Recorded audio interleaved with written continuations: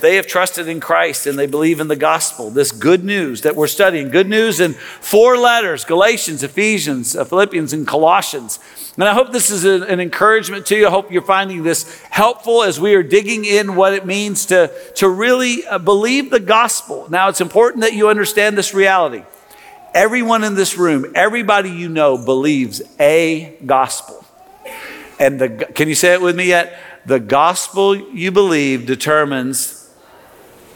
So whatever you think is good and best and right, that's gonna affect your affections. It's gonna drive you. It's gonna determine how you make decisions. So the gospel you believe, it determines the life that you live. We're preaching God's gospel, the gospel of God taught in the Bible.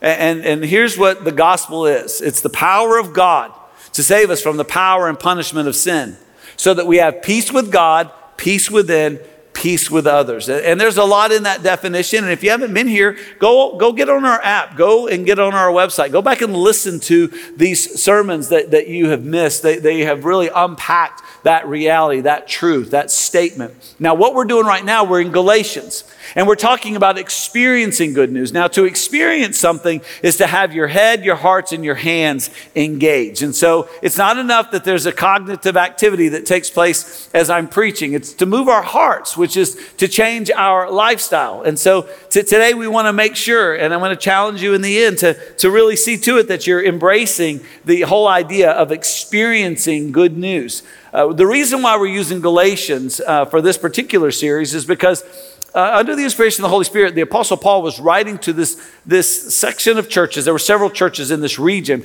and they were dealing with a false gospel. There are many false gospels, but that region, and really the whole first century church, was dealing with this false gospel in particular. But what we learn in this study is to how to identify false gospels by knowing the true gospel of God, so that we will not be taken captive by any false beliefs, but holding to the true gospel of God. We know it, we are moved by it, and then we live it. So we're back in Galatians chapter 3. So if you've got your Bible, and I hope that you do, let's go ahead and turn now to Galatians 3. If you didn't bring a Bible, there's one in front of you. We're going to be in the New Testament. If you're not familiar where Galatians is, use the table of contents. It's helpful. I use it. And so use it. If you want to use your electronic devices, I am too. That's fine. But let's go to Galatians 3, and God willing, we'll get into chapter 4 as we talk today about experiencing sonship. Sonship. This is a term I learned 20 years ago. I was taking a course in gospel transformation. Many of the things I've been teaching in this series in particular came from that study almost 20 years ago. And the series, the teaching, it used to be called sonship, but they changed it to gospel transformation. But this whole idea of sonship is clearly presented in Scripture. See, everyone who repents and believes the gospel, as you're going to see in our text today, it makes us sons of God. And when we see ourselves as God's sons, it changes the way, not only that we see God in ourselves, but the way we see our circumstances, and so the way we live our lives. Now, I imagine that there are some women and girls in the room that are thinking, sonship, so I don't have to listen to this sermon. All right, good to know. I can goof off. No. Sonship is a legal term, and one of the things I want to encourage you as women to understand, before the coming of Jesus Christ, although you had value, even though you were made in the image of God, there was not the honor given to women that in Western culture anyway, that women receive. Now look, if you go into some other cultures in the world, what you'll find is that there is a lack of honor and respect for women, because there's not a biblical worldview that is driving that. Even in our Western world that is far from God honoring, there is still a foundation of what the Bible has taught. And the reason why women are held with such high esteem in our culture is because of Jesus Christ. With the coming of Jesus Christ, there was equality that was recognized. There's an equality that became real. And so we get it because of sonship. So let me give you the definition. All right, I'm going to put this on the screen for you. What is sonship? Sonship was a legal term used in the adoption and inheritance laws of first century Rome. So understand, the Apostle Paul was writing as a Roman citizen under this law, under these basic understandings. And so that's why we're using this term. It's a legal term that was used. The phrase huiotheu, and that's the Greek word, sons of God, that's a plural there, sons of God, applies to those who derive their nature. So we're born with a sin nature. But when we repent and believe the gospel, we receive Christ's nature. Through the Holy Spirit, we receive the imputed righteousness of God. We get credit for all that Christ has done as a holy, holy, holy human. All that he did is applied to us. And so we gain a new nature through the power of the Holy Spirit who lives in us. And so who derive their nature directly from God and are those whom God makes an heir of his promise. Friends, I've got good news. Sonship means that no matter your sex, no matter your status, no matter your circumstances, no matter your past, the person who believes the gospel receives all the rights of the firstborn one, Jesus. That's what Romans 8:29 is all about. This is on the screen for you. Romans 8:29. For those whom he foreknew, he also predestined. Though God is sovereign, he is beyond time. He works in time for his glory. And so those he foreknew, he predestined. And he saved us. Why? So that we would be conformed to the image of his son, so that we would become like Christ. That's why we take his name, Christians. In order that we might be, look at this, the firstborn among many brothers. So that we would experience sonship, so that we would have the rights as those legal sons under God the Father. So today, we're going to dig into this concept of sonship. We're going to seek to understand how, in what way, and ultimately what happens when we are experiencing sonship. Again, if you've got your Bible, and I hope that you do, Evelyn's going to come and read first verses 25 through 29, and right in the midst of the main section of all that we'll be teaching today. So let's all stand together in honor of God's word. Again, we're in Galatians 3. We're going to look at a lot of verses today. She's going to read the middle section that really emphasizes what I've taught to you already. But now that faith has come, they are no longer under a guardian. For in Christ Jesus we are all sons of God through faith. For as many of you as were baptized into Christ have put on Christ. There are neither Jew nor Greek. There are neither slave nor free. There are no male and female, for you are one of Christ Jesus. And if you are Christ, then you are Abraham's offspring, heirs according to promise. The grass withers and the flower falls, but the word of the Lord remains forever. Amen. Amen. Thank you, sweet girl. If you would be seated and pray now for the preaching of God's word. God has blessed Carrie and me. We have 3 children. We have 2 sons and 1 daughter. And they all are given the rights of sonship. They have all the benefits of all that Carrie and I can bequeath to them, all that we can provide for them. They are equal heirs as our children, those that we love, that we care for and are giving care to. As our children, we have a special responsibility and a desire for them. This last week, I was talking to one of our children about something I was about to provide for the child and asked for the child's input. And given the sermon and given what the child said, I don't know that I'll ever forget it. Child said, "Dad, I know that whatever you provide for me will be what is best for me." In that moment, that child experienced sonship. In that moment, that child trusted me, submitted to me, and has been and will be blessed by me. That's what we have in God the Father through faith in Jesus Christ by the power of the Holy Spirit. We have sonship. We can trust him. He takes responsibility for us. He blesses us. He provides for us inasmuch as we trust him. Sonship, it provides several things, this experience. And so 3 things I would encourage you to write down and remember. The first one is this. Sonship is experienced through faith. Through faith. Let's go back to verse 23 and keep your scriptures open because we're going to go verse by verse, in some instances word by word this morning. So stay along for the ride, all right? So verse 23, now before faith came, before Jesus, it says, we were held captive under the law, imprisoned until the coming faith would be revealed.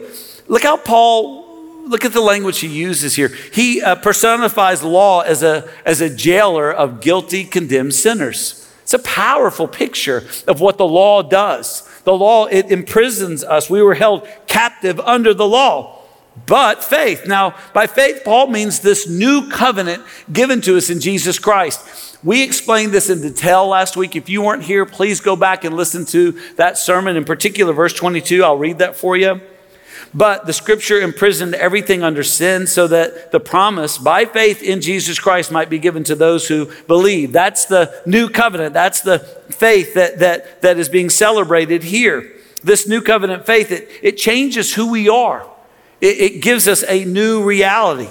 And what Paul's saying is that the law did not in any way overshadow or overcome the promise.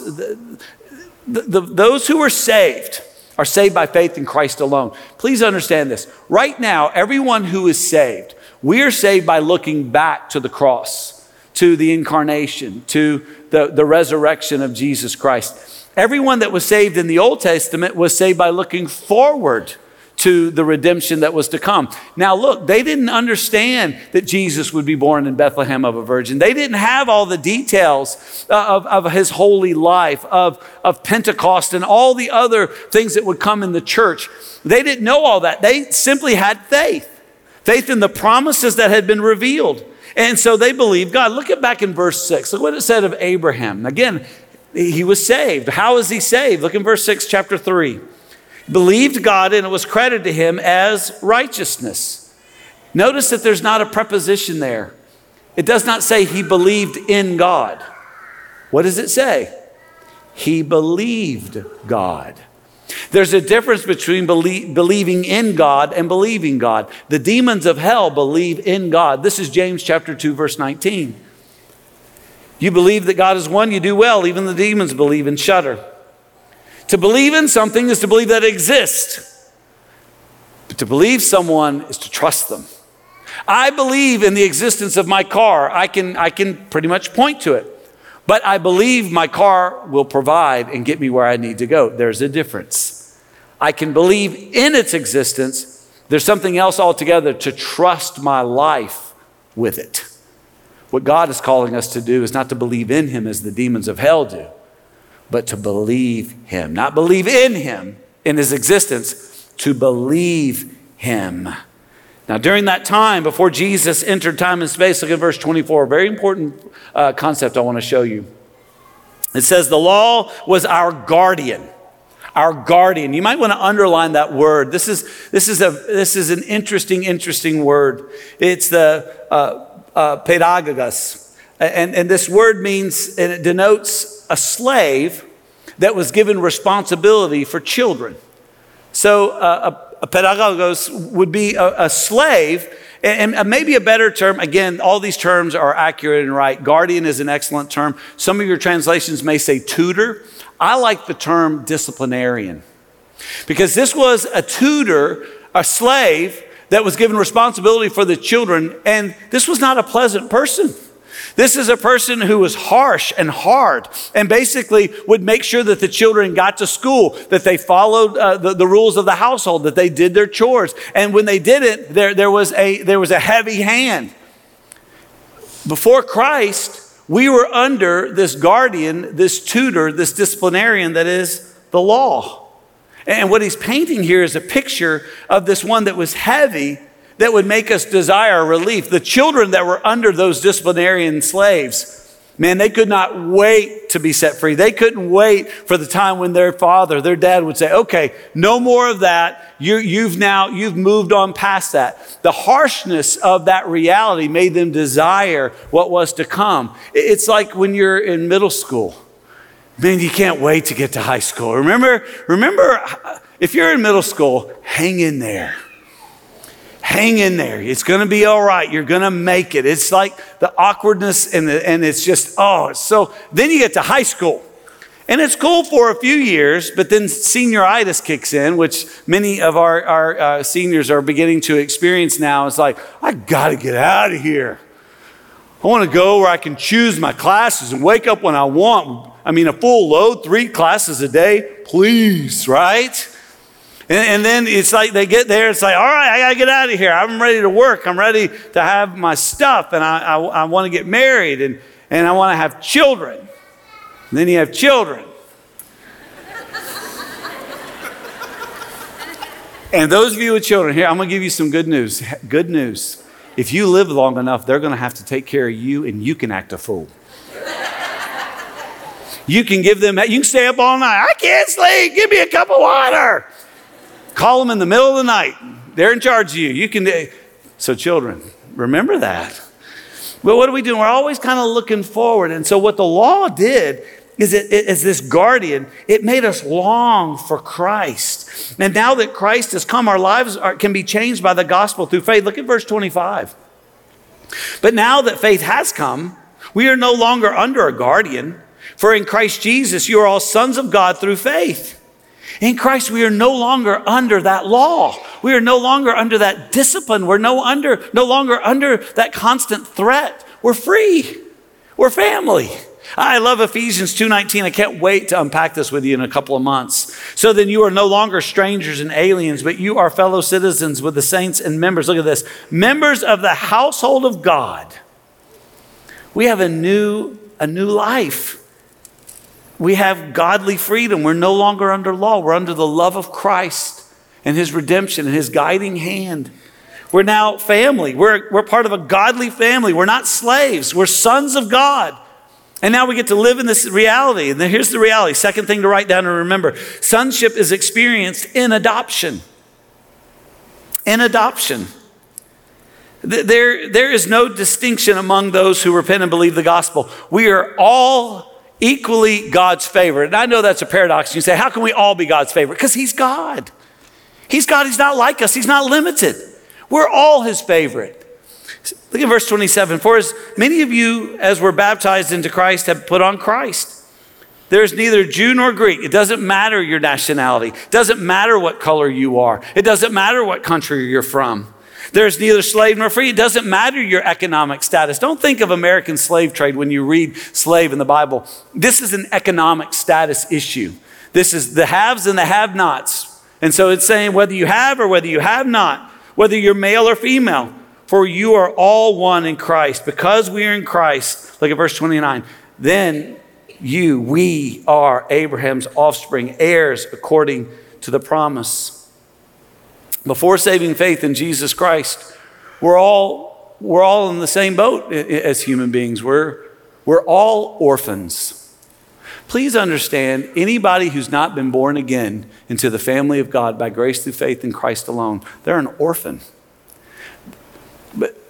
But they still have eternal value and dignity, because every human being on this planet, every human being conceived from conception until death is sacred.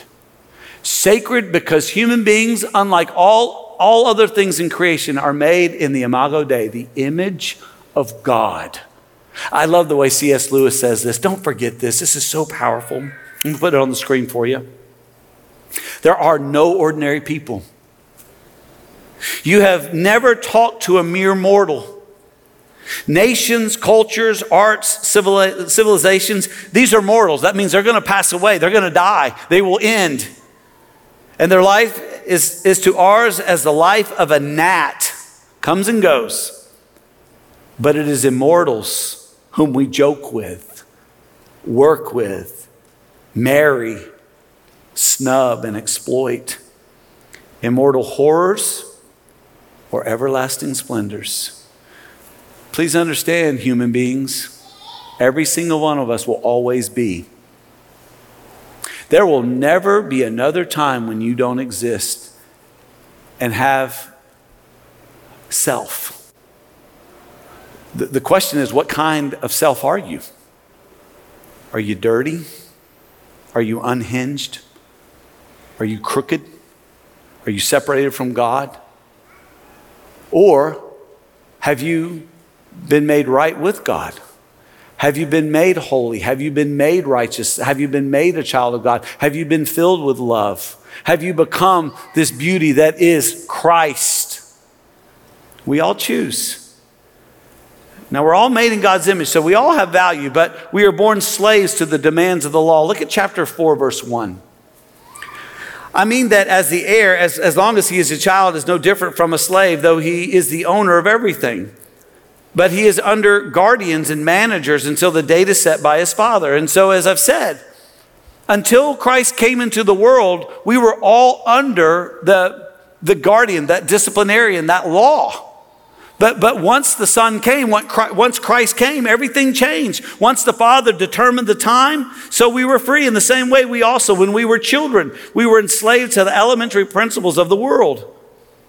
Before we come to Christ, we're under the law.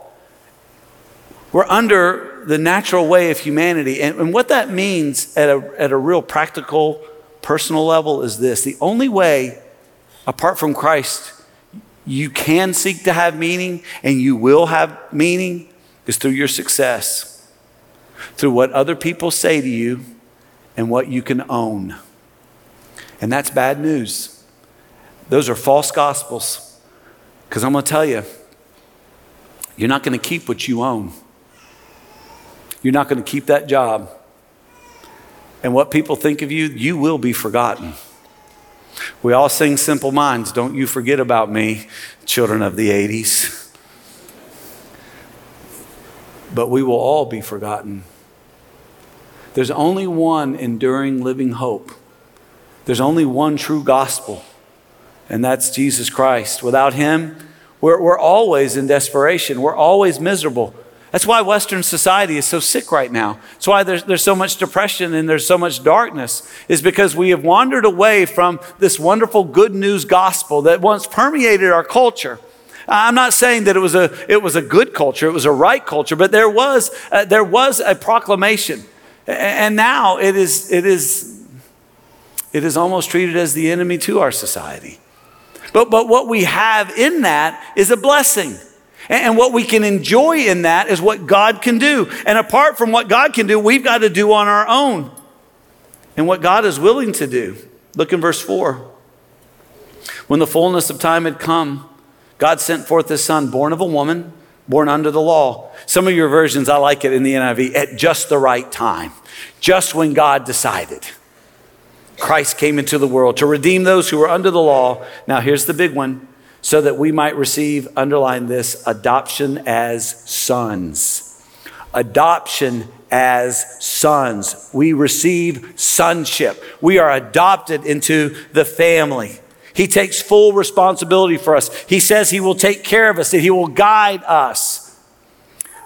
Typically, at least once a year, sometimes more, I find myself in a courtroom with one of our families who is adopting a child. And every time before I go into that courtroom, I give myself a pep talk and I tell myself the same thing. Don't cry. This is not about you. Put the tears away. Just celebrate. And then I go in there and I snotty, ugly cry. And here's where it gets to me, all right? I'm going to put this on the screen for you. Almost every adoption that I've seen here in Bowling Green, as the hearing is coming to an end, the judge will often ask, are you prepared to rear and educate this child as your own? And they say, yes, Your Honor. And then the judge says, do you understand that once adopted, this child will have all the same inheritance rights as any child born to you? And they say, yes, Your Honor. And this is one that gets the tears. The judge says, do you love this child? And the parents say, yes, Your Honor. And then he says, do you believe it would be in the child's best interest for you to adopt this child? And they say, yes, Your Honor. This is what God says yes to about us. In his triune nature, the Father says to the Son and the Spirit, the Son says to the Spirit and the Father, and the Spirit says to the Father and Son, yes. Yes, I will provide for this one. Yes, I love this one. Yes, I will give all of the full inheritance to this one. Sonship will be theirs. He provides for us. We sang this earlier. You have chosen me. Love has called my name. I've been born again into your family. I'm no longer a slave to fear. I am a child of God. This is our identity in Christ. We have been redefined by faith in Jesus. And that's the third thing to write down and remember. Sonship is experienced by redefinition. Redefinition. I'm going to read this, verses 6 and 7. I'm going to take it apart. And because you are sons, God has sent the Spirit of His Son into our hearts, crying, Abba, Father. You are no longer a slave, but a son. And if a son, then an heir through God. All who are in Christ are sons of God. Huiotheu. Now we have a new identity. We are Spirit-filled. God has sent His Spirit and given us new life so that we believe. We are now filled with the Holy Spirit. We're sealed until the day of judgment. We have His Son in our hearts, and we cry out, Abba, Father. Abba, what's that? Abba, what does that mean? The Hebrew word for father is Av. And so what would a baby do? Abba, ba, ba, ba, ba, Abba, ba. It's just like children today. Ladies, it's not because they like us better. It's just easier to say, da, da, da, da, da, da, da. We can cry. I mean, think about this. To the maker and sustainer of the universe that you can't comprehend or see, you are able to cry out, Daddy, help. Daddy, help me. So we're no longer slaves, and we are now heirs. And even when we blow it, that does not change. That will never change. I can't wait to get to 2025. I know we shouldn't rush life. But in 2025, I'm going to walk us through the parables of Jesus. And in Luke chapter 15, I haven't figured it out yet. You need to pray. I don't know how we're not going to spend 10 years in Luke chapter 15. In Luke chapter 15, Jesus shares three powerful parables. The third one of what our Bibles, your Bible will probably call it the prodigal son. Is probably better defined as the prodigal God, the outrageous God. You would do well to read that story and maybe do it today. And what you'll find in the story is a son who says, Dad, I wish you were dead. I don't want to live under you. I don't want to trust you. I don't want to depend on you. Give me the stuff that I would get if you were dead, and I'm going to go my way. And the father says, take it. He gave him his inheritance, and he went and squandered it. So much so that he didn't have anything left. He was working in a pig pen and sickly, and he thought, you know what? I'm going to go back, but I know I can't go back as a son. I'm going to go back and I'm going to submit myself, and I'm going to say, Dad or Sir, I know I can't be your son anymore, but can I be your slave? So at least I can make a living for myself. So he goes back. And it says that when his father saw him, he ran to him. He was looking for him to come home. And humiliated himself. The men didn't run. You don't run, and you certainly don't run after a son that's wasted all your stuff and embarrassed your family. And he gives him the cloak of covering. He gives him the signet ring so he can do business. He gives him shoes so he can have access to the home. He says, you're not my slave, boy. You're my son. And nothing will ever change that. And this is what God says to us.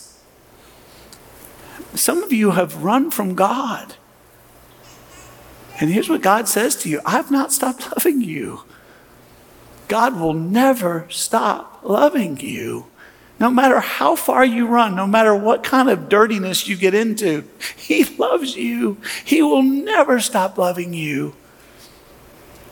And you have the complete freedom to say, Daddy, help. Daddy, I don't want to be this person. Daddy, I don't want to live like this anymore. Daddy, help. And He will forgive you. And He will continue to love you. And he will provide for you just as he promised and said that he would. People living in the world without God as Father, without sonship, they feel very weak and vulnerable. That's why they have to get as much stuff as they can, and why they have to present themselves is so powerful, because they feel so weak. It takes confidence to be meek. That's why they're blessed. People without sonship, they feel like they can't be truly loved unless they've earned it. So they all the time wonder, does anybody love me? What am I going to do? There's a constant fear. They feel defeated and they feel judged. And they let me just tell you, friends, those of you who feel judged, let me just give you, maybe you are, I don't know, but here's what has been my experience in life. Most people are too worried about themselves to be worried about you. And if they're judging you, it has nothing to do with you. It has everything to do with them, because they are so insecure and scared that tearing you down is the only way they could possibly feel good about themselves, because they are so empty and so lonely and so feeling unloved and uncared for that they're just miserable. And that's what it is to be without God as your Father. And that is what some of you are. And that's what some of you have left. That's what you've run from. But you are loved. You are never a bother to our Father. And anytime you're ready to come back, and anytime you want to talk to him, and anytime you need him, he's there. I remember one of our dads that had adopted a boy, and he was really struggling because the boy would not receive his fatherhood. I'll never forget, he called and he said, there's been a change. He called me Dad and he asked for help. And their relationship was never the same again. Years later, I see him and I smile. I says, is he still calling you Dad? Yeah. Is he still asking you for help? And he smiles. Yeah. You are never a bother to our Father who is in heaven. He's not mad and disappointed with you. He loves you. He wants more for you than you can ever hope or imagine. He's not disappointed with you. He's disappointed with what's happening in you, because he wants so much more for you. He wants you to feel loved. He wants you to be confident.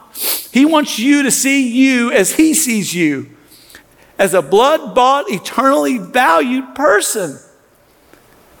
He wants you to feel his love every day.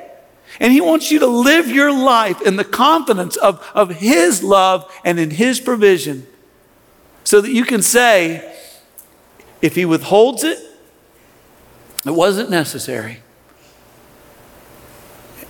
And if it was given or allowed, it was needed. So that in any case, you can trust him.